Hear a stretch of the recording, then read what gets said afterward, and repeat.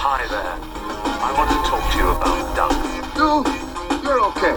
This one, real fucking up. Smokey, this is not Nam. This is bowling. There are rules. Hey, Walter, come on. Oh, you're from the neighborhood. Your neighbor? Well, that's not entirely true. I came to see you, but where are the paperweights? That's what I want to see now. It's just torture and murder. No plot, no characters. Very, very realistic. I think it's what's next. Am I hallucinating here? Just what in the hell do you think you're doing? Learn about Cuba. Toast, my friends, to our health and cheer and happiness. Otto, let the ritual begin. Hello and welcome to the Cult Film Companion Podcast, the home of movies that are off, under, and ahead of the cinematic radar. Today, we're tackling a classic horror movie for the season of Spook, known as October. We are going to be dissecting the third entry in the Halloween series, Halloween 3, Season of the Witch. This movie marks the directorial debut of Tommy Lee Wallace, who previously worked on the original Halloween with John Carpenter as the production designer and the editor. The movie was produced by John Carpenter and Deborah Hill. The cinematography was done by Dean Cundy.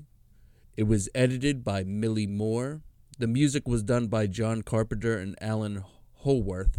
Although full screenwriting credit is given to Tommy Lee Wallace, it is worth noting that Nigel Neal, the British sci-fi author known for his Quatermass series, did the original screenplay for Halloween 3.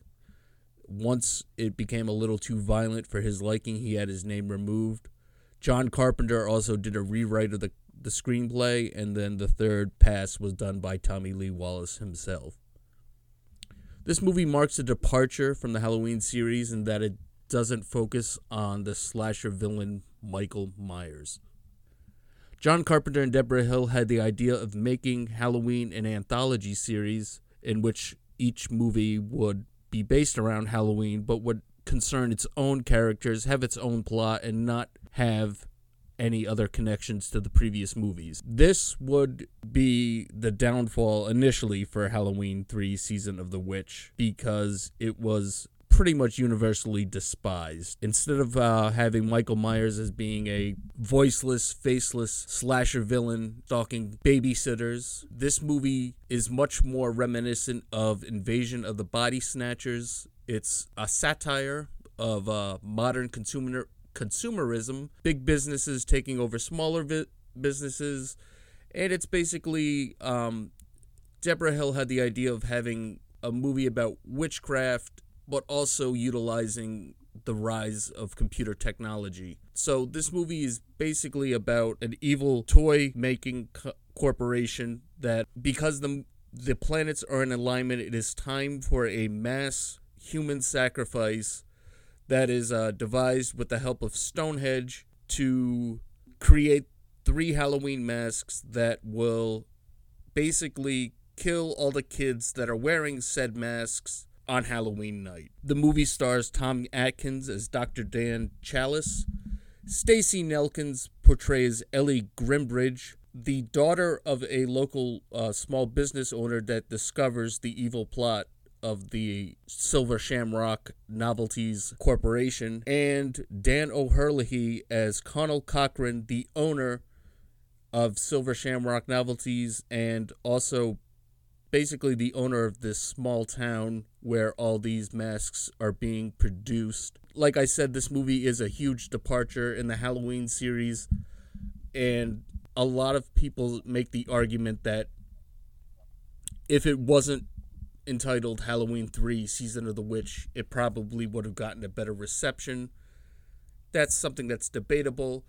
I don't think the Halloween part is the issue. I think it's the 3, and we can get into that because it's not a continuation of the Michael Myers story, nor is it the third installment of the Silver Shamrock Corporation. So it's a very misleading title, and I could see why audiences at the time didn't really like it or were disappointed. Anyway, this movie has undergone a critical and popularity reevaluation over the years and is since cited as by some people as one of the better entries in the Halloween series. I would make that argument that it certainly is leagues above some of the other entries in this franchise. We're not going to talk too much about the rest of the Halloween franchise. We're just going to focus on Season of the Witch. What a brilliant little standalone movie is if you can get over the fact that it's not a Michael Myers slasher. So I'm going to open it up now to my two co-hosts, Andrew and Kyle. How are you gentlemen doing this evening?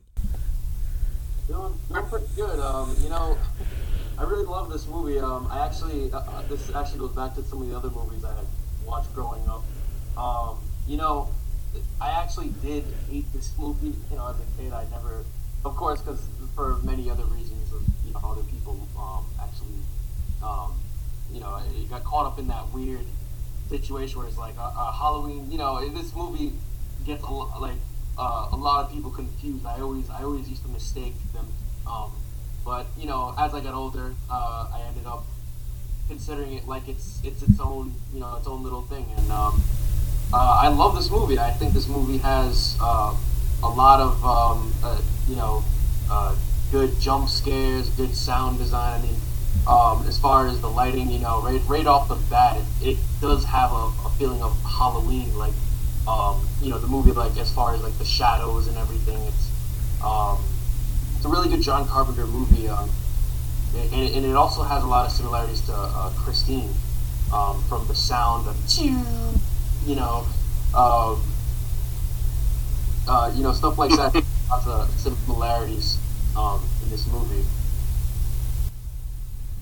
Andrew? Yeah. There's this movie really struck me profoundly.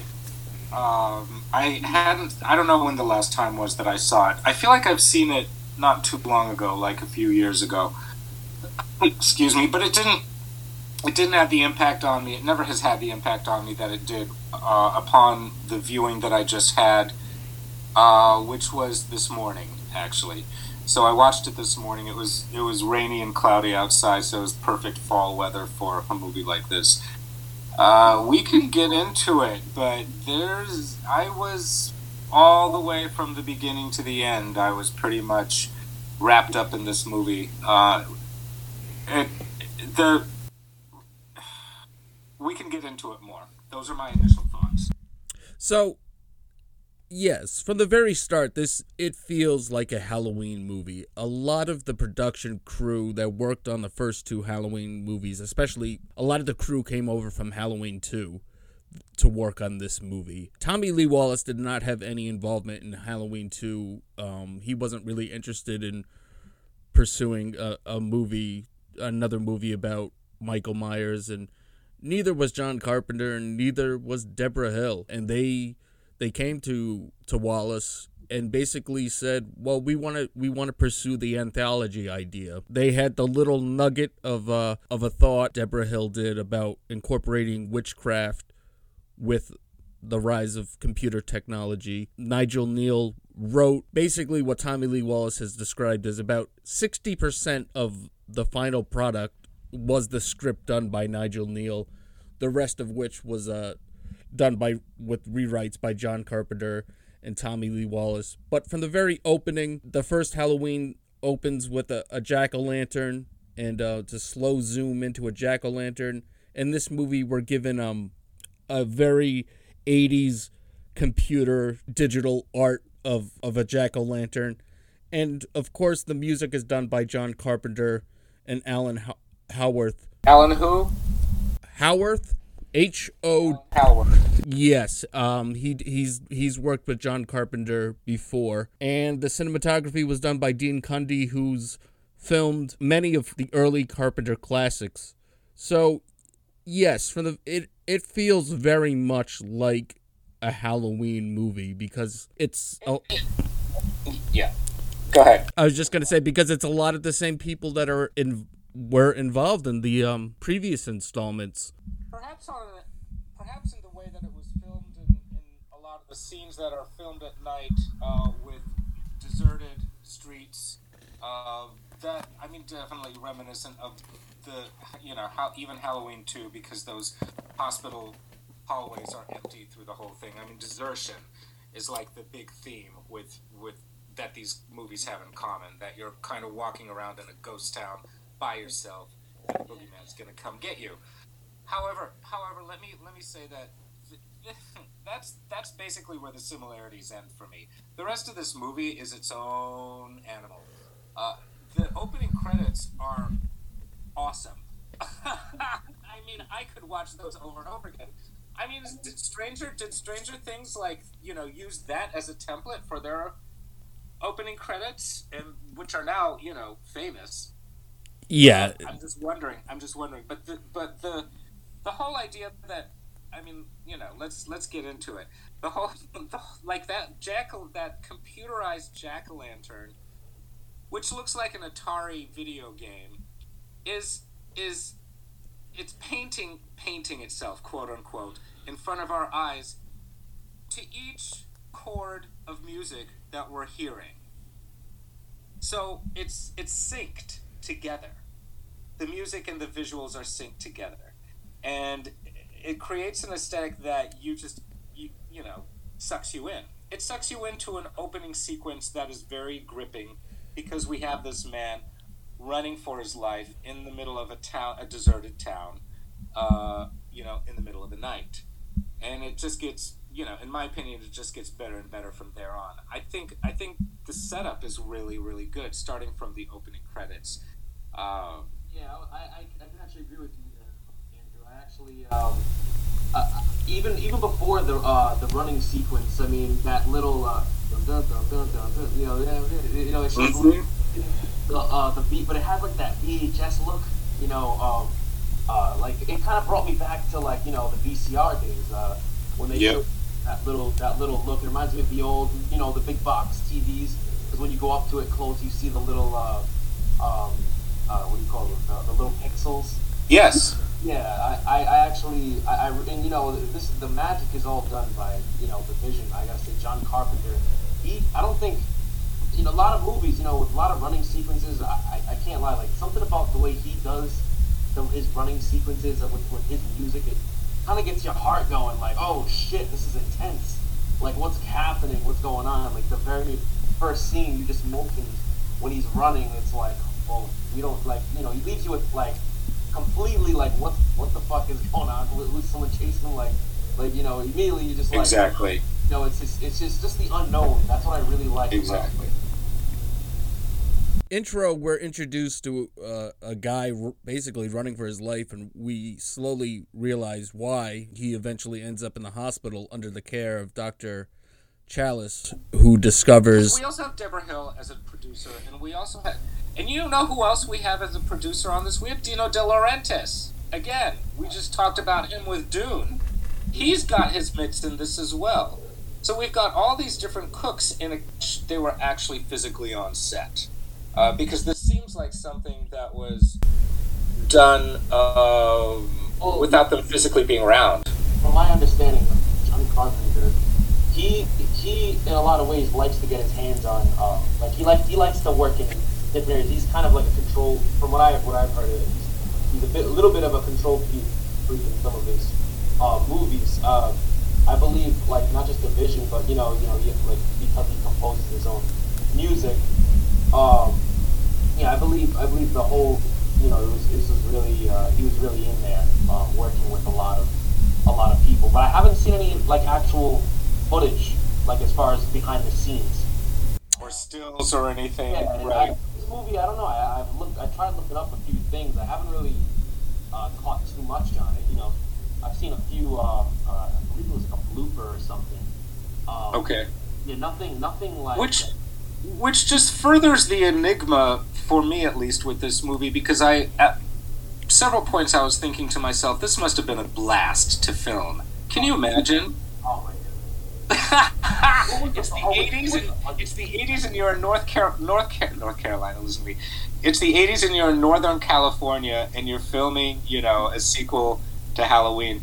I think it must have been a lot of fun. I'm hoping that it was a lot of fun for everybody involved. So I did watch some interviews with the director and the cast, and they had a blast. The majority of this movie was filmed in Lolita, California, which they said they didn't have to do much sprucing up as far as the small town vibe goes. A small town that they found to use as the substitute for the town in the movie, and it sounded like everybody had a real blast while shooting it. Tommy Lee Wallace said that it was it was a dream come true to finally direct a movie. Dean Cundy had nothing but nice things to say about Tommy Lee Wallace as a director, as did the cast. They had nothing but praise for Tommy Lee Wallace as a director. But as far as the executive producers of Dino De Laurentiis and the Akkad family, their involvement was not being on set day to day. They were much more interested in the financial aspect of the movie, the distribution and whatnot. The actual producers, John Carpenter and Deborah Hill, don't really talk about this movie all that much, so I'm not sure exactly how much hands-on involvement they had while the movie was being filmed. They kind of basically left it in the hands of Tommy Lee Wallace, from what I've gathered through research. That's what it feels like. Yeah, and then, so I think their involvement was a lot of the pre-production with the script, and then the post-production, obviously doing the music, everything. And talking about the music, it's a very typical Carpenter score, which he's very good at matching his visuals with music. But while talking about the music, we'd be remiss if we didn't mention the Silver Shamrock jingle that is hammered into your heads throughout this movie. Isn't it played around 14 times? I think that's what I read. Too, when you're done watching the movie. It's basically London Bridge is falling down with creepy singing done. The effect that they used to create the vocal of the countdown to Halloween in the Silver Shamrock song was done. Actually, the voice was done by Tommy Lee Wallace. The music was done by Alan Howarth. And they had Wallace basically sing in a very slow, drawn-out manner and then sped it up like the Chipmunks. Huh. That's freaky. Yeah, that's cool. It worked out. Like, I like the sound. I mean, yeah, like you said, Creed, you definitely... Like, every time I even hear that, I'm like, oh, shit, don't wear the mask. Where do I begin? Speaking of masks, and they're just constantly reminding everybody in these ads and on the TVs and on the radios to wear your masks. Yep. And where have we heard that recently? I mean, this movie really has a lot of ramifications and feels extremely relevant. Pardon the word, but I mean that's something that kept cropping up. I was just like, okay, we've got this media fueled voice constantly telling us to, reminding us to wear our masks. I thought that was extremely interesting. Watching it now, right? So yeah, and I can go further and further with this, and I will. But that's just it's a side note. So the masks themselves, let's see. One of them is a witch, one of them is a pumpkin, and one of them is a what? Skeleton. It's a skull. A skeleton. Okay, so ostensibly the girls will wear the witch, the boys, and then boys will wear the skeleton, and I guess girls could wear the skeleton too. Either one of them could wear the pumpkin as well. I don't know why I'm attaching gender to this. I think it's interesting, though, that one of them is a witch. It's like a female, Yeah. Well, another thing, too, go on, no, I'm sorry. I was just going to say, witchcraft is heavily involved in this. Once we find out the backstory of Connell Cochran and talking about Samhain and the history of Halloween, it's a crazy backstory because in one of the very opening scenes of the movie, we're also shown a news report where part of Stonehenge was stolen. And they're talking about how, like, nobody could possibly steal something that weighs, a couple hundred tons, and somehow it ends up in part of California now, and they're using parts of Stonehenge to integrate into these masks. It's a crazy, wild backstory that's just like, it's just like loony. Well, sometimes sometimes truth is crazier than fiction. And this kind of stuff does actually go on. Do I know about Stonehenge and, like, what the stones actually do, and if they were, like, confiscated, what you could do with them? No, I don't. But if you... It's impossible. It's actually, if you know anything about the Illuminati, it's impossible to talk about this movie without mentioning the Illuminati. This is basically it. His character is Cochrane. Cochrane is the warlock who is basically, I guess, ostensibly the witch in the Season of the Witch title.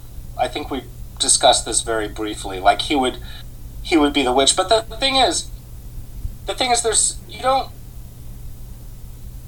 from my understanding, and I could go ask my roommate about this, but I'm not going to. From my understanding, like, witches are female and warlocks are male. Like, a high priest is male and a high priestess is female.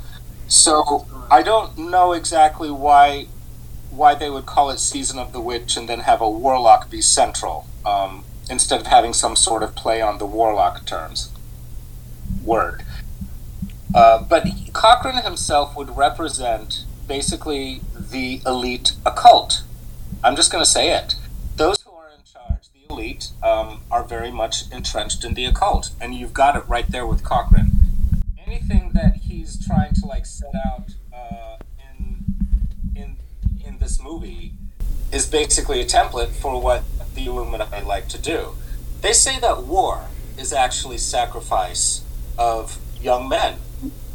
So, I mean, if you start thinking about, sacrificial killings and how war could play into that, then you're on to something that would give you a deeper understanding of Halloween 3 Season of the Witch.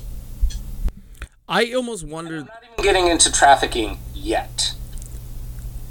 Okay, that's something that I didn't even think would come up in this discussion, but I almost think that Season of the Witch is kind of a play on the song Season of the Witch. That's the only thing I can get at, because, like you said, the title doesn't really represent the kind of movie that you're given, Yes, there are witch masks. Yes, there is witchcraft. But yes, our main villain would be a warlock.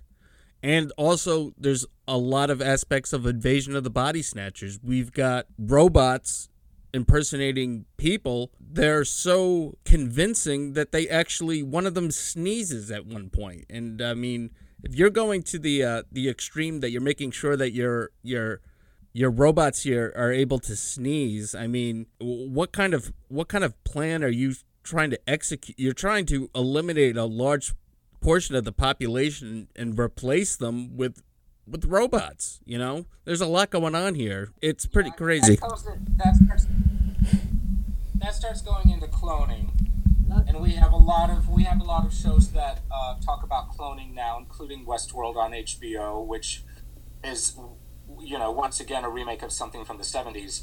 But cloning is a big thing. The Nazis were into cloning, and they were heavy into the occult as well. The Nazis, technology. So here we've got the bridging of that gap going on between technology and the occult, where we're actually going to clone. We're going to, do things where we start basically playing God. And yeah. Just making sure you guys can hear my mic, okay? Yeah, go ahead. Say something. Okay. Talk. Yeah. Well, I was gonna add a little bit more to the whole robot thing. I've never seen. I mean, they must have been like beefed up or something, because the amount of like ridiculous kills in this movie is pretty insane. I mean, like I believe it was during the beginning. The hospital bed scene. I mean, I believe that's the one kill in the movie I never understood, when they like pinched like the tip of the nose and I guess it kind of like stretched out the skin. I don't know if it like went through the brain.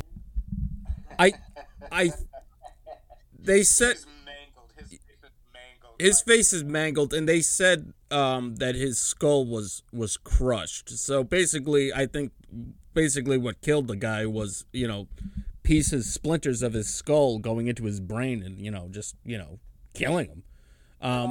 But also maybe the fingers going through the eye sockets into the brain and like just pushing up the brain like a bowl of jello.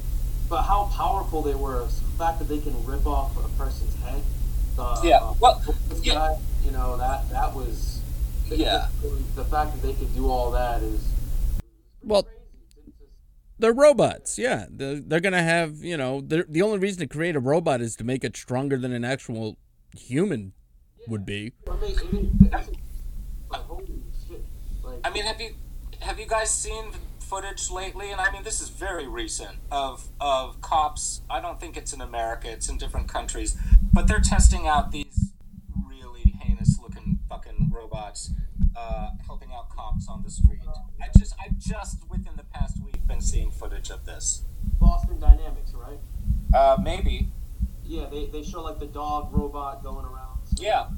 Yeah, it's dog robots. That one's actually available to the public. You can actually buy that one. Oh, great. Yeah. Just what the world needs.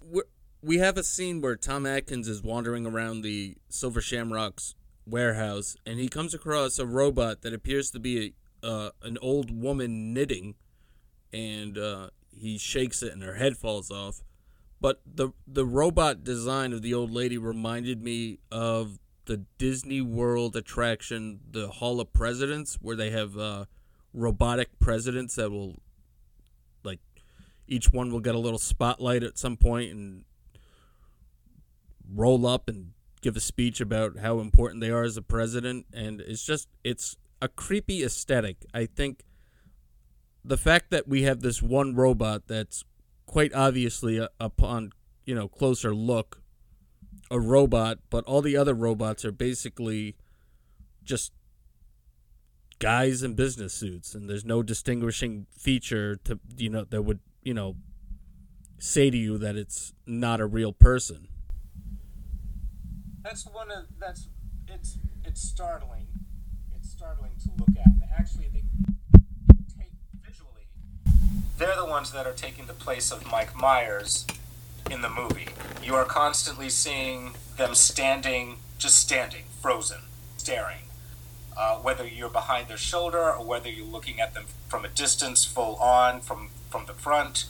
So those establishing shots in the first Halloween movie with Michael Myers was extremely effective, and they're doing it again with all of these robots in this movie. I was gonna say too. It reminded me too a little bit of other movies like Mulholland Drive, when the scene where the guys are staring at I forget the name, but different movies that remind me of a lot, especially going back to the mannequin. It reminded me of Tourist Trap. There's this movie with mannequins that kind of like laugh in a weird way. It's super creepy. It's a super creepy movie, but it's a striking visual, definitely.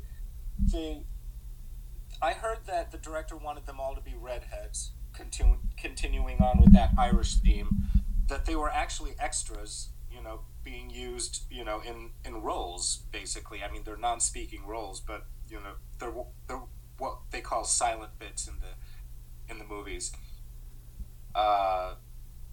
When you see the old woman as a robot, like, of course, that's giving you some sort of an understanding of how long, once again, how long they've been at it, how long they've been kind of trying to do this. And the woman is put together with, well, they're all put together with wheels and bolts and whatnot, but the old woman sitting in the chair knitting, you can tell that there's kind of a Victorian aspect to her. And then when she falls apart, once again, I think to myself, oh, it's kind of like steampunk. Right. It's the stuff that it's the stuff that they were doing back during an era when technology actually was bursting. She was like she was like a prototype of what was to become as they That's right. as they grew their understanding and grew their technology. She was like the base prototype almost. Yeah. So this it does remind me of a movie starring Ryan Quanten from True Blood. I can't remember the name of this movie, but it's got a marionette, I think, on the movie poster. It came out in the early-ish 2000s, maybe 2010 or something. Oh. Well, you'll just have to edit that out because I can't remember the name of the movie. All right. It's not. Yeah, it's not. I'm trying to think of it too. I think I know what you're talking about. I just can't think of the title. Because he goes around in the movie, and when he finally gets to the house where whatever is going on, he finds out that like most of the main characters have been robots, and they're not just robots. They've been puppets. They've been actually mechanical little puppets. Dead Silence? That's it. I think that's it. Dead Silence. Yeah, James Wan. That's right. Yeah, I thought it's Quanten, Kwanten. Yeah, he finds out his dad has been dead the entire time, and his stepmother has been using him as a marionette. Yeah. Not to go off. We go off topic sometimes, but Dr. Chowd, man, this guy has a lot of balls. I mean, towards the end of the movie too. That before I forget, I mean, I'm surprised he went back and risked his life going to mess with the computer controls and stuff. Like, it just shows how much dedicated he was to stopping this madness. That actor is a really good leading man. I love that his complexion wasn't perfect. He's like he's a man. He's like a you would see him on the billboards for the Marlboro ads during that time. He does it really well. He's a good hero. He's a good anti-hero because he's not that good of a dad. He drinks a lot, so it's debatable how good of a doctor he is if he's constantly drinking. The actor playing him is almost too likable for a role like that. But yeah, the way that he just basically kicks butt, especially towards the end of the movie. Should we talk about the end of the movie? Well, before we talk about the end of the movie, we need to address something that I did not like in this movie, and that is the straight out of a soap opera romance between the doctor and Ellie. A soap opera? What about a softcore porn movie? It's straight out of a soap opera. He's like, well, I could sleep in the car. It would be better than the floor. And then she just turns to him. She's like, where do you want to sleep, doctor? It's like cheap porno. It's like it's like a porn. It's like the kind of dialogue you would have in a porn movie. Her dad just died. I mean, I'm all for, I get it. It's like even when somebody dies, sometimes you just want to go off and distract yourself, But I mean, she didn't seem to be that close to her dad. But I mean, she starts firing that flame. Once they're in the hotel room, as soon as they're in the hotel room, she gets out of the shower and puts a sheet around her, a blanket, and then waits for him. Which, I think Treats him that way. One of the things that some people have brought up is, was she a robot the whole time? Because Conspiracy, I'm hearing about. Yeah, the whole thing. Because obviously she's a robot at the end, and there is a part where she's captured, and it's, that could be said, okay, that's when she became a robot. But if you look back on some, the way that she behaved, I mean, you're making, yeah. I don't think so personally. I mean, I have to talk about the end of the movie if we're going to talk about that, though. Sure, let's talk about the end of the movie. Because the end of this movie is batshit crazy. So, yeah, and it basically goes, so basically this movie is, I find it very sane. I find it very that it makes a lot of sense. It's surprising to me how well thought out it is and how much I can kind of relax into it and not have to keep suspending my disbelief all the time. I love that it winds down into real time. I love that it's stylized, but it's also very kind of just, a slice of life as well when, all of this within that town.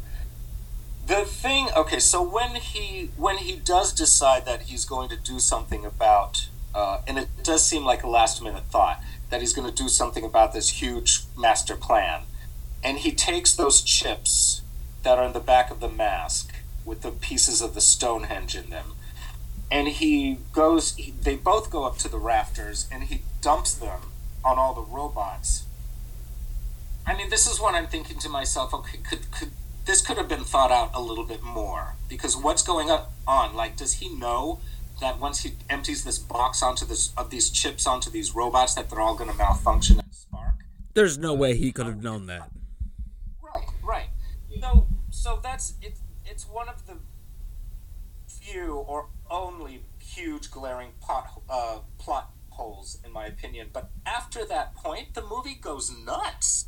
The movie really starts going in a crazy speed and a crazy direction. Right. I'll hand it off to you guys. Like, Stonehenge, becomes sentient and gets, pissed off and, just vaporizes Connell Cochran. Does he get vaporized, or does he get, sent to the astral plane where he becomes, a higher consciousness entity? I mean, well, you have no idea. And what another thing that you said, if she was a robot, obviously she was at that point a robot.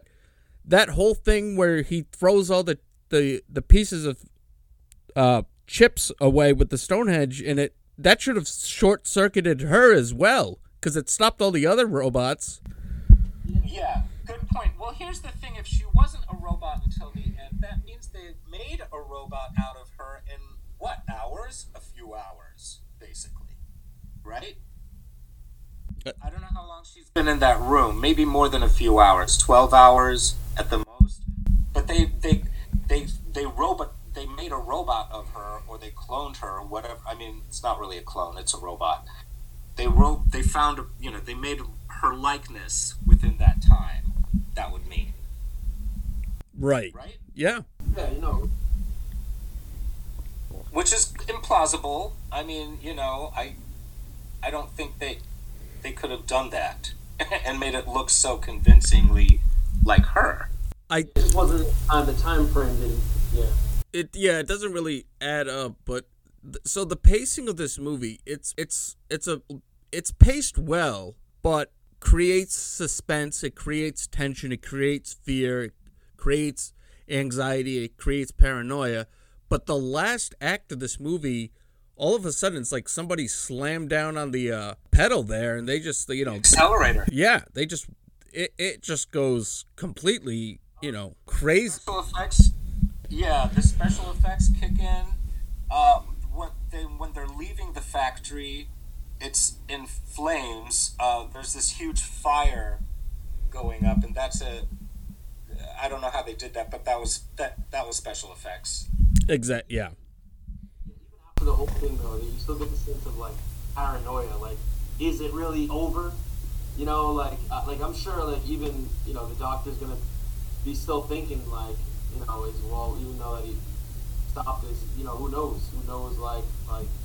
Well, all right. Do you guys know the alternate ending to this? I mean, one of the alternate endings to this. You do? No, I haven't. Chris, do you? I mean, there was on IMDb. I read it in the spoilers. I do, but please refresh my memory, because I'm drawing a blank right now. So, it's Chalice, right? Dr. Chalice, our main protagonist. Yes. Chalice fails in the end, and what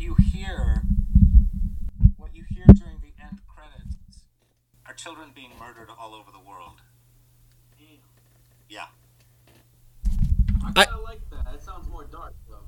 Well, this gets into trafficking. This is part of like the whole thing about human trafficking that people don't want to talk about. Is the you know, not only the torture but the death that goes on. I was Kyle. We talked about something recently where I told you I had a vision, and it was similar to this. And Cochran actually talks about this in his monologue.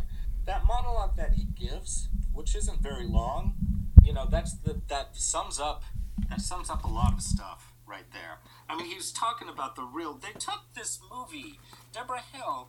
I don't know who had the idea. It was Deborah Hill's idea to marry like witchcraft and technology, but something else is going on, and the idea that it's almost like a great reveal.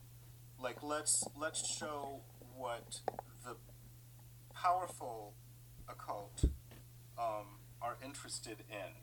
And I'm gonna stop right there. That's plenty of information. Yeah. Told me some stuff that I didn't even know about that. That's wow. When I read that in the spoilers for IMDb, I did all that research after watching the movie this morning. I had to put down my tablet and take a break. So that I actually really liked though was the phone conversation scene when he's really trying to explain to his wife. I mean, like what's going on, and she just doesn't believe him. She just doesn't believe him, and she's had enough. All she does is yell at him on that phone. She yells at him, and it's just like oh my god, this is like your one chance to like save your kids. Yeah, save the kids, and it's like Jesus, like. Yeah, but it's the boy who cried wolf. You can tell just by their interactions that she's been putting up with his shit for years. So I think. Yeah, but I mean, she's a caricature, though. I mean, it's really funny to listen to her on the other end. It's almost like those. Who's the guy who did Black Christmas and Christmas Story? Bob Clark. That phone. Bob Clark, it's like, and I think he did the voice for those phone calls, but it's almost like listening to him. It's just like, yeah, coming back at you. Horrible. So I could see why producers would have shot down that alternate ending, but I think the ending that we get is still, it's ambiguous because, he gets 2 of the 3 channels to turn off the commercial, but he's screaming into the, enough, take it off, take it off now. Like, and we don't know if that 3rd channel, ever took off the commercials. So we're left, it's an ambiguous ending. And Carpenter. Go ahead. I was just going to say that's similar to the ambiguous ending that we're left with the first Halloween, with the, Dr. Loomis looking over the balcony and Michael Myers' body is gone. He's disappeared. But that ending that I described during that alternate ending that I described during the final credits is in the novelization of Halloween 3: Season of the Witch. Now, the novelization of Halloween 3 seems to be the reason why, when I go on IMDb and look this up, the year that is slapped onto it is 1982 instead of 1984. This movie's weird, man. This movie came out in 1984. I remember when it came out. It came out in 1982. It did not come out in 1982. It didn't. I don't know what's up with this. It doesn't look like it was filmed in 1981 or 1982. And when I looked at where it supposedly came out in 1982, it's like, hold on, let me go on IMDb right now, because it's like in Russia or something. It's weird. My mic is like not even. Like, sometimes I talk and it's like not even recognized. It's weird. No, but This is... I was just saying IMDb. Sometimes they mix it up with the timelines. Like that's why like online, you know, there's different like. Yeah, you just gotta look up like the director and the time for look. Sometimes it gets mix match. I've never encountered IMDb wrong with the year that a movie's been released, but this is very bizarre because I remember 1984 and I remember this movie being released, and so here we go. Release date 1982. 1982. It says, oh, it does. Holy shit! I told It you. says it was released in Turkey. This doesn't make sense. This doesn't make sense. So I remember it released in 1984. What I have is going on? I have numerous sources stating that it was released on October 22nd, 1982.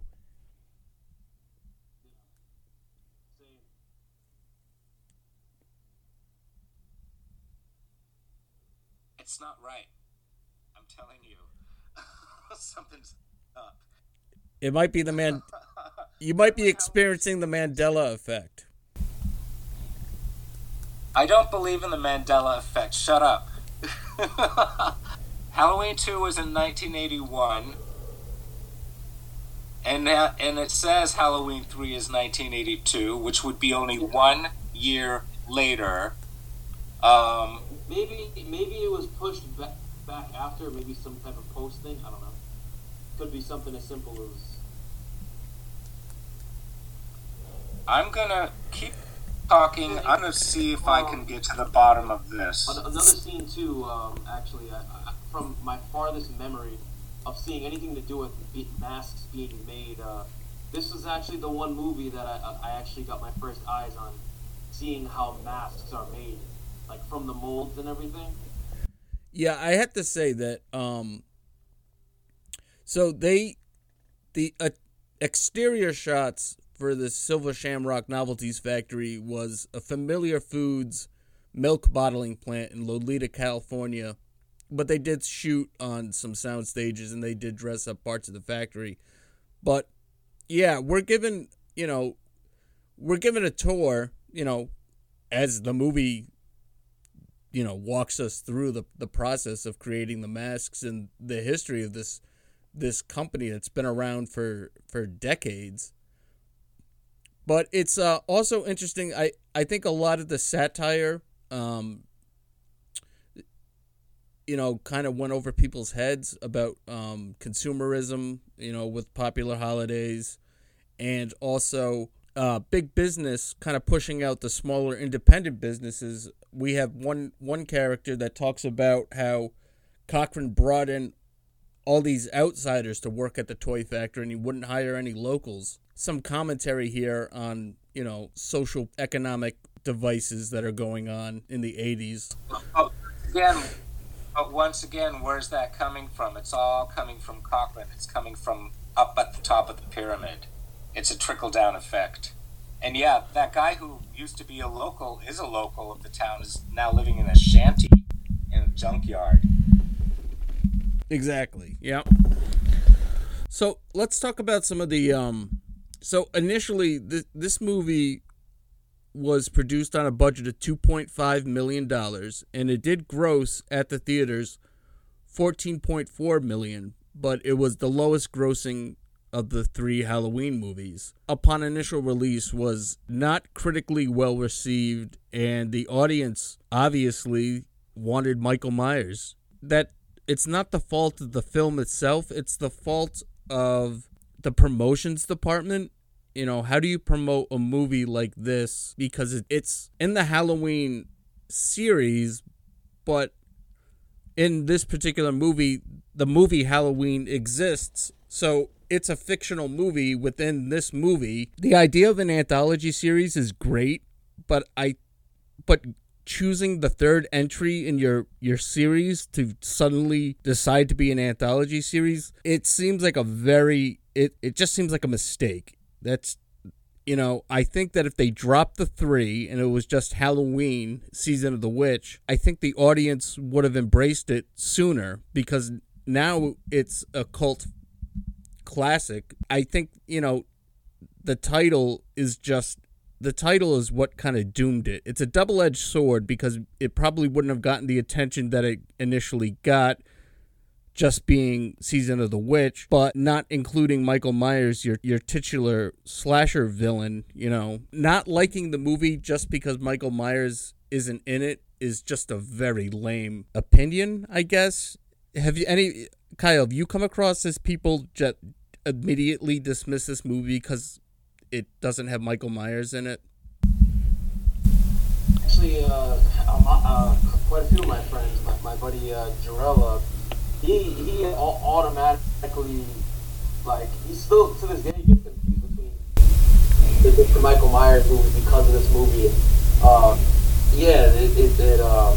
I'm sure a lot of, actually a lot of my friends really really dislike this movie because of that. But I still, I look at this as a standalone movie, and I kind of wish they changed the title to something like Somebody's Watching. Like, that was a John Carpenter movie that was made. It was like one of his oldest movies that I remember. But yeah, I feel like that would have been a perfect title for this movie. Like Someone's Watching, or something, Trick or Treat, something. I mean, he could have, again, so many options. I still wonder. I haven't looked into it, but I wonder what was the main reason for that. Why? Like, I wonder why that was the title. Nobody really talks about the title. I have a good title for it. It should have been called Trick or Treat or Die. Yeah. That would have been good, yeah. But I coming back to the argument that, immediately dismissing it just because Michael Myers isn't in it. I mean, do people forget that Jason Voorhees is not the killer in the first Friday the 13th movie? He has about as much screen time in the first Friday the 13th movie that Michael Myers has in this movie. Talking about the original Friday the 13th? Yes. I mean, if you're going to use the argument, I don't like this movie because Michael Myers isn't in it, then your argument should be, could be used against you to describe Friday the 13th, the first one, or Friday the 13th Part 5, where it's not Jason Voorhees is the killer, it's a pissed off ambulance driver. It's a weak argument. And I think that if people just gave the movie a chance and kind of put aside the fact that it doesn't have Michael Myers in it, I think that... Yeah, it was a hype thing. That's the thing. Like, when, the thing is, right, Halloween 1978 was, it was a phenomenon for its time. And I think people genre at that time more than, like, anything. So then after Halloween 2, it was like the perfect roller coaster, and then it just, like, boom, no more Michael. And going back to my friend Jarrell, I mean, he was like, well, where the hell is Michael, blah blah. I remember growing up with him, he would say that, like, oh, yeah, man, I don't know, I mean, that was just their choice for the movie, but it's still but like I said, when I was little, I didn't like it, but as I got older, I understood it more, and I really like this little story that they got going on with it. It's an interesting story. So, but yeah, I don't think people. It's kind of hard to get people who are so heavily invested in a character like that, Michael Myers, to want them to switch over. Like, you know what I mean? Like nobody who watches that movie automatically they're thinking to watch. They're thinking they're watching a Michael Myers movie. Like I've been at fault probably like 7 times at Hollywood Video buying that movie, thinking I'm getting myself on VHS a Michael Myers movie. But it's weird because on the cover it's like a devil and like 3, I believe it's a witch and like a few trick-or-treaters or something. It's a silhouette of trick-or-treaters, and I think that's one of the best scenes in the movie is we're given a brief montage of of trick-or-treaters all throughout the country, most of which are sporting these silver shamrock masks. But that's one of the, I just love that little montage. It's a great little addition to the movie. Halloween. Like it makes it fit. It feels like a real like. It just brings me back to like. I mean, I wasn't around for any of like the 80s or 70s. I wasn't born, but you know, I could definitely feel like nostalgia. A classic, nostalgic classic Halloween time. It's a great Halloween season movie, but I can see why it's not people don't consider it a great Halloween franchise movie. Andrew, any luck on the release date? No, I'm completely baffled because I remember in sophomore year of high school sitting, was it sophomore or freshman? Freshman. But I remember the guy in the desk next to me singing that 3 more days till Halloween, like singing that. So maybe I'm highly confused, but I don't remember. I remember Halloween 3 entering my consciousness like around 1984. And I'm looking here, and there were no other Halloween movies that came out in 1984. No. I don't know what's going on. No. It's weird. But anyway, can we talk a minute about how when the movie does because there was contention on the part of the original writer. What's his last name? Is it Keane? Neil, I'm sorry. Neil, that it became too violent. It's interesting when this movie becomes actually a slasher movie, which doesn't actually happen very often. But when there is killing done, the murders are horrible and grotesque and very kind of like templates of their own, kind of showcases of their own. When she becomes a robot at the end and starts malfunctioning, like we have a whole sequence with him, with her different body parts attacking him that are disconnected. it becomes comical. That does become comical, but before that, all the other murders are really they're jarring because what you are watching up until that point is kind of a little mystery, little mystery that's going on. I thought about Psycho because it's Janet Leigh's sister who comes searching for her with Janet Leigh's boyfriend, I think, in the movie. And so it's similar here. You've got the daughter coming to Northern California looking for her father. And you're caught up in that. Like, it's kind of like, what are they going to discover next? And what's happening here? And what's going on in this town? And then you see the murders. And the murders are pretty much, like slasher gore. Right. It's almost like an extended episode of The Twilight Zone in some ways. Yeah. I see that. I can definitely see that. With a slasher movie thrown in for different parts. I mean, really gross stuff. Like, I wonder how much John Carpenter had to do with that. What were you going to say, Kyle? It actually reminded me of, I don't know if you guys Tales from the Dark Side. Sure. Yeah, Tales from the Dark Side, Tales from the Crypt. All of those. There's this one episode that I remember very vividly. There's two. There's one called Trick or Treat. It's about this greedy debt collector guy. He's like an 80-year-old hag, right? And he basically has collected other families' IOUs, and he stores it in this house, this haunted house, and he has their kids show up to the house on Halloween to try to find it. But most of them don't find it because he ends up scaring them. The whole point is, but towards the end of the episode, there's the monsters that he created in the house come to life and basically kill him. Okay. But, it reminded me of that, like, it was directed by George Romero, that episode. And Halloween 3 reminded you of that? Yeah, very much. If you look at the atmosphere, it's an old school episode. I believe it was season 1, episode 2, something like that. but it had a very similar feel in terms of the atmosphere, the lighting, the bluish colors, and yeah, very Halloweenish. And then the other episode was another one about just a cranky old man who he didn't want to give candy to trick or treaters, and he's visited by this troll type of creature, and he kind of like puts bugs inside of the house, and time stops. It's pretty crazy. It's different ones, but that one, the trick or treat one, reminded me of this movie a whole lot. Interesting. Yeah. What else? There's a lot. There's a lot going on with this flick.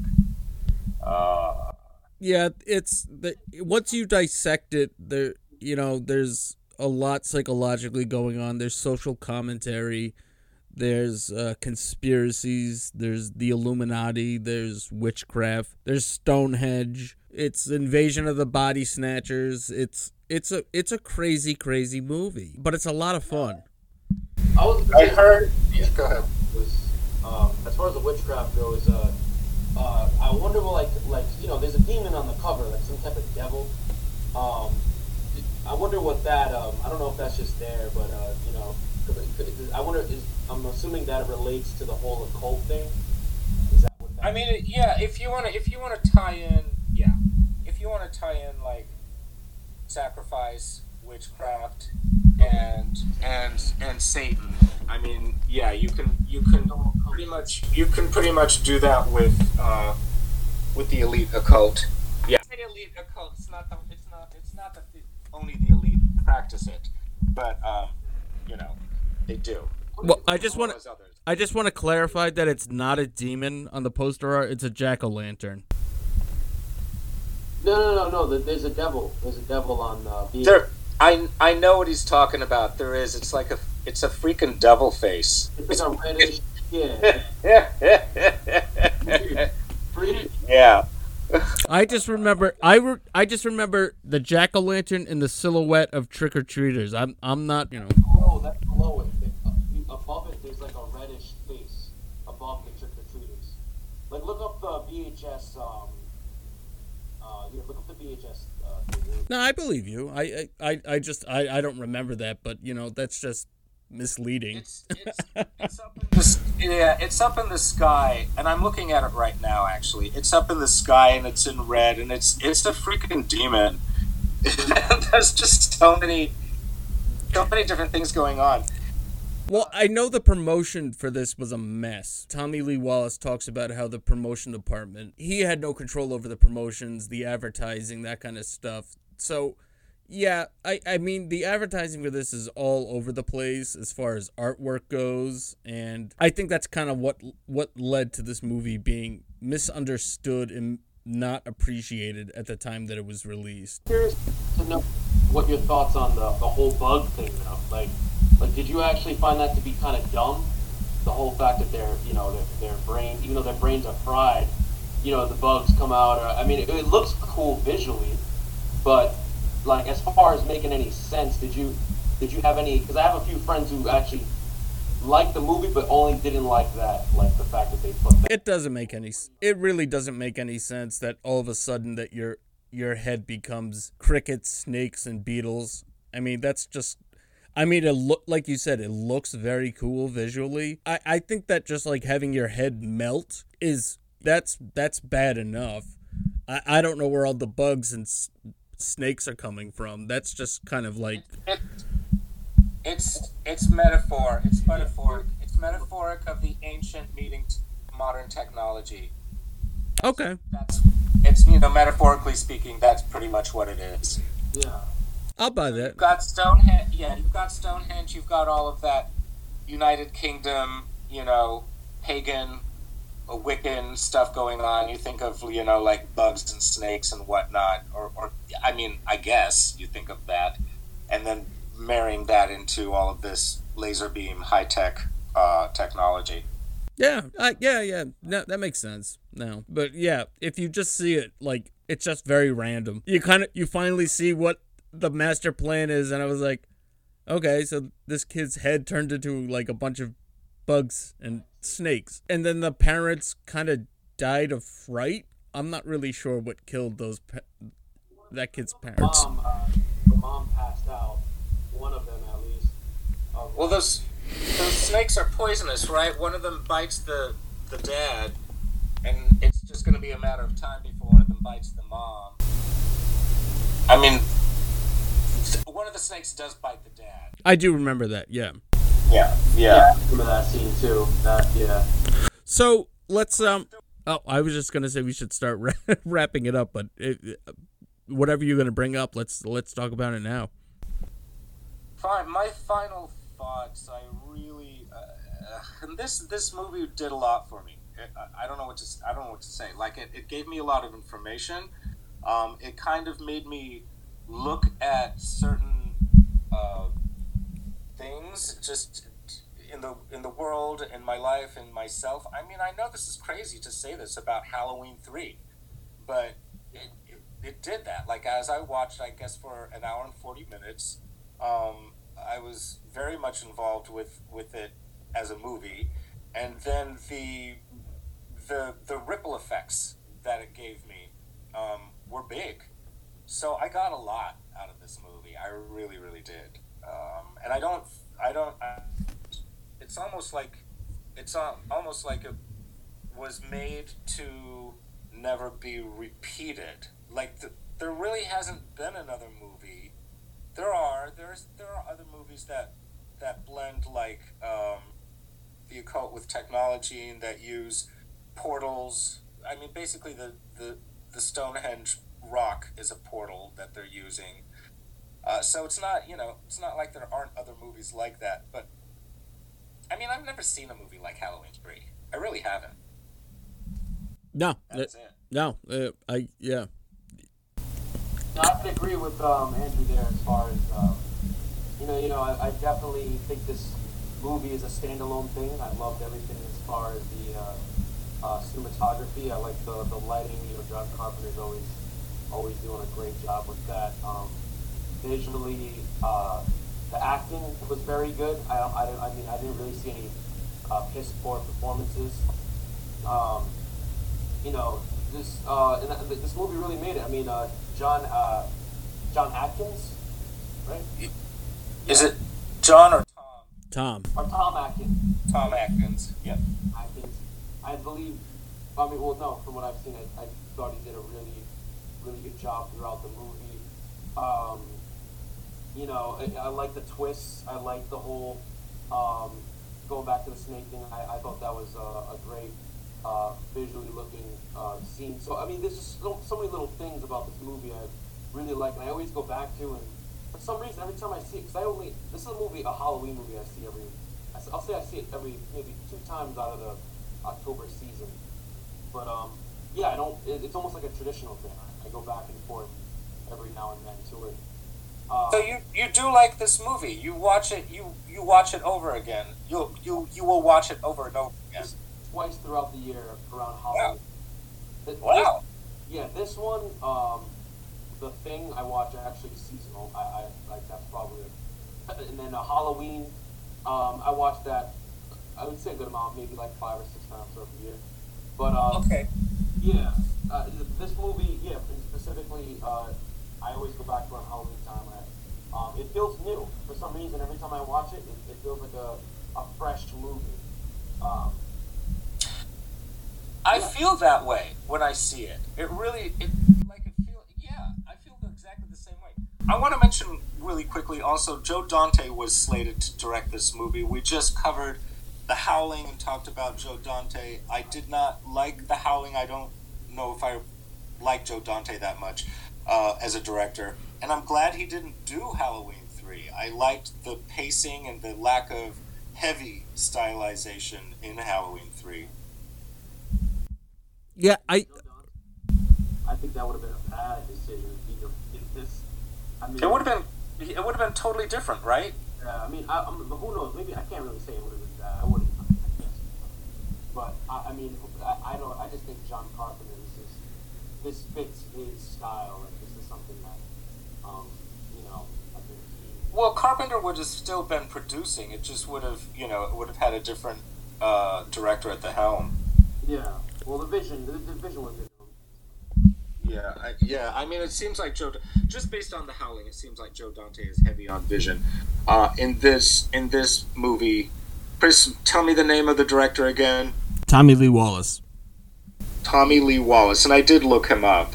I like that it seems like that they were not heavy on the storyboarding. A lot of it kind of came organically, as they were putting it together in production. Yeah, his previous experience was as a production designer and as an editor, so I'm not. So he was watching Carpenter in Halloween 1 do his stuff. Exactly. Yep. Okay. And he was he was one of Carpenter's proteges. So this is easily one of the most rewatchable of the Halloween movies, just because it is its own beast. It's something different. It's unique. It's a very atmospheric movie that has a lot of tension and suspense throughout it, but it also delivers on the gore that horror fans like. So I think that the big misfire of this movie. Well, first thing I think of, I'm like, oh my god. The guy is down on his knees in between the two robots. And the way his blood spurts up. ... I don't need to say anything more. Right. Yeah. So I mean, it's beyond twisted. I mean, certain moments like that get really really subversive, perverse, and from my understanding, I believe I've seen edits of the movie that took out a lot of that stuff, the gore. There is a cut of it. There is a cut of the movie that I think is like 2.5 minutes shorter, that truncates a lot of those murders, where you don't see the actual graphic, like when.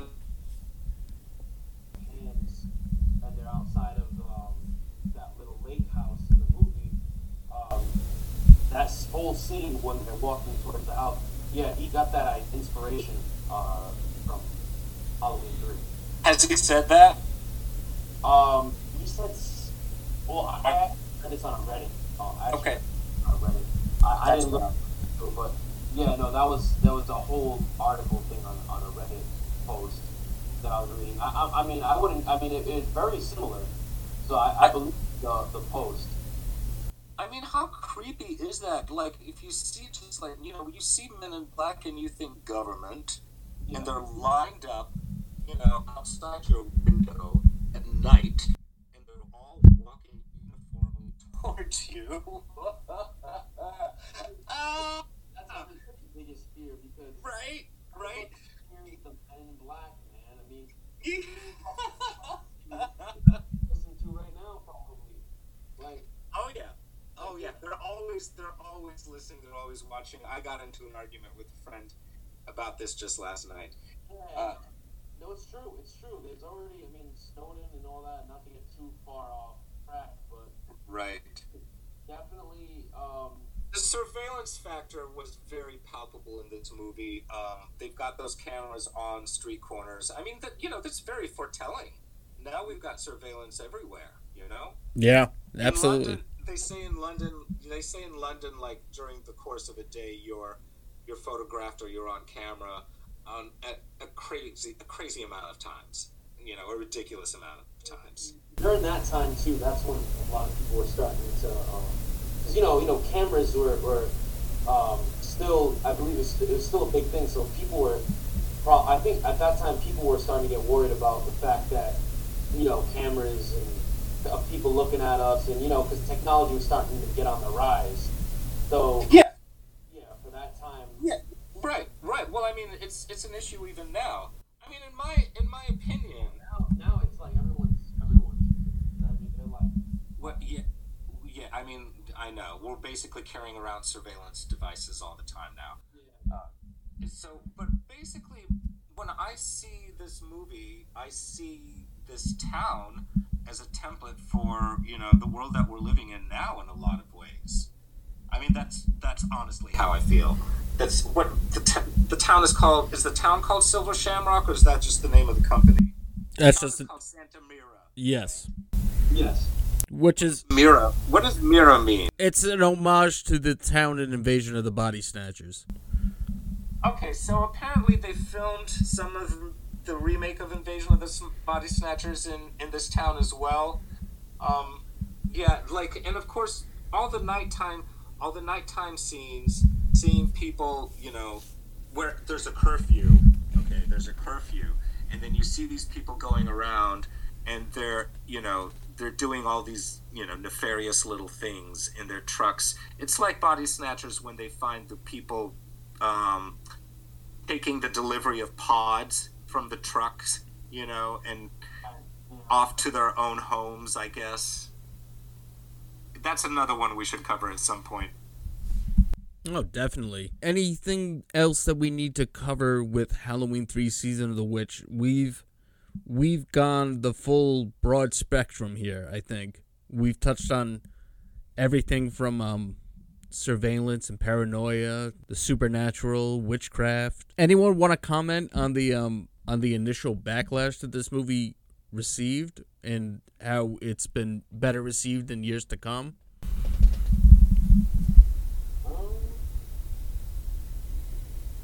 No, not me.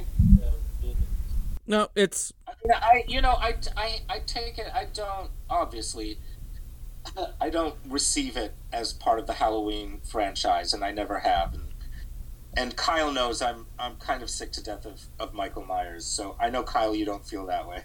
but I have decades on you, so I'm allowed to be fed up with Michael Myers. I understand.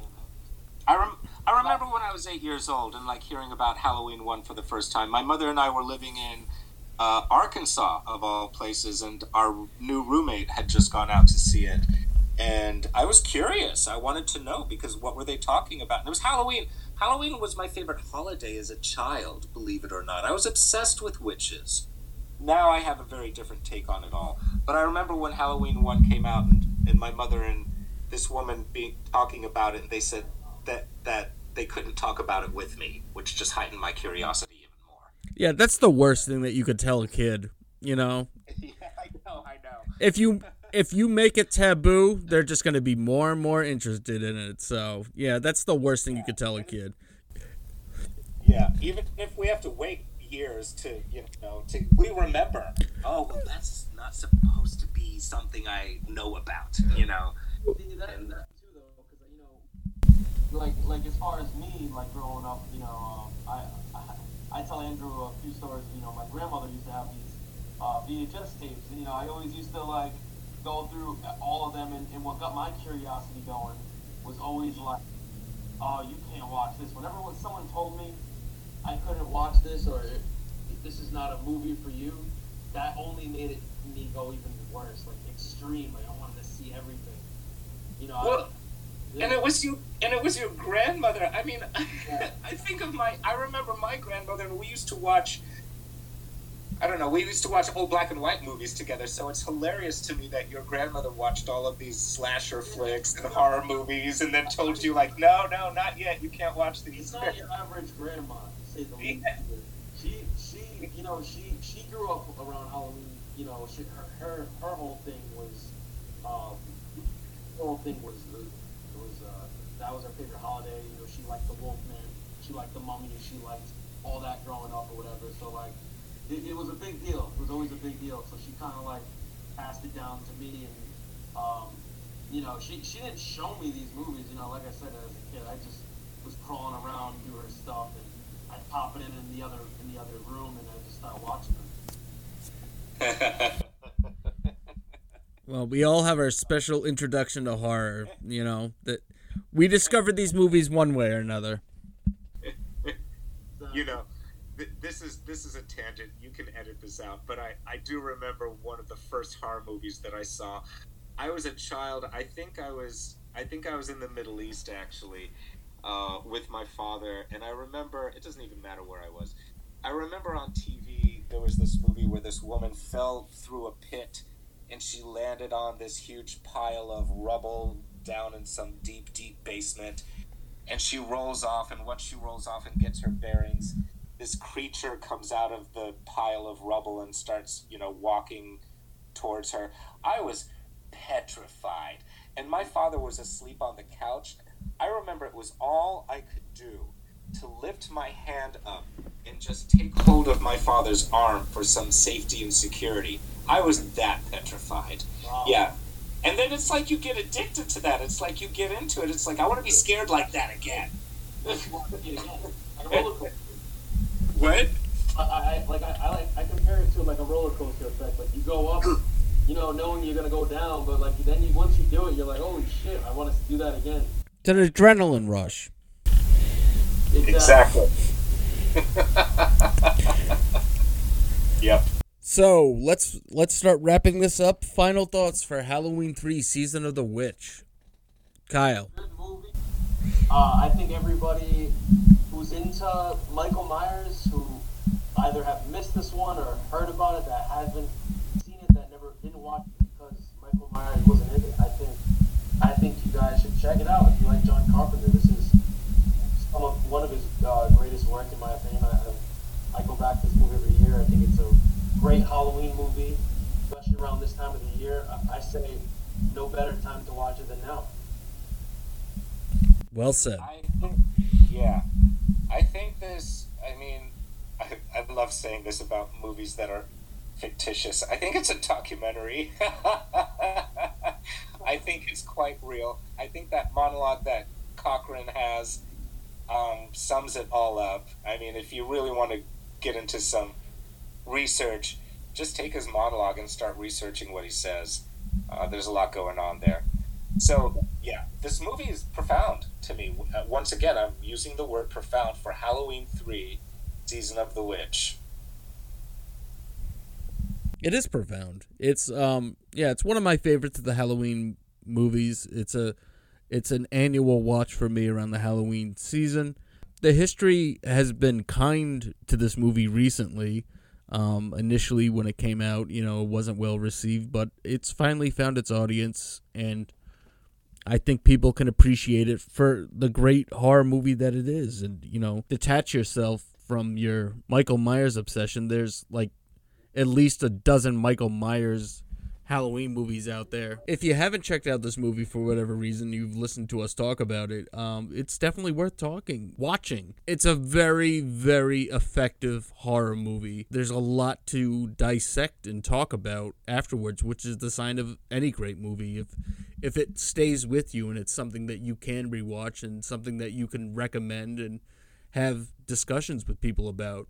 And that's what we're all about here at the Cult Film Companion. We're all about recognizing those movies that don't get the recognition that they deserve. And this movie definitely was ahead of the cinematic radar. I think it was ahead of its time. And I think that's why it didn't really get the recognition that it deserved until, decades after it was released. Great directorial debut from Tommy Lee Wallace, and a great addition to the Halloween franchise, and just a great horror movie all around. John Carpenter's fingerprints are all over this movie, and it shows. It's very underrated, and I can't recommend it enough. You should put it into your Halloween movie rotation. If you have a couple movies that you always revisit around this time of year, this should definitely be one of them. And I'd like to thank our special guest Kyle for joining us, and Andrew, my co-host, as always, as we venture through cult movies of all genres and time periods. We get to share our thoughts about them with you. So thank you once again for tuning in. My name is Chris. For Andrew and for Kyle, we bid you all a happy Halloween, and thank you for joining us on the Cult Film Companion podcast. Good night.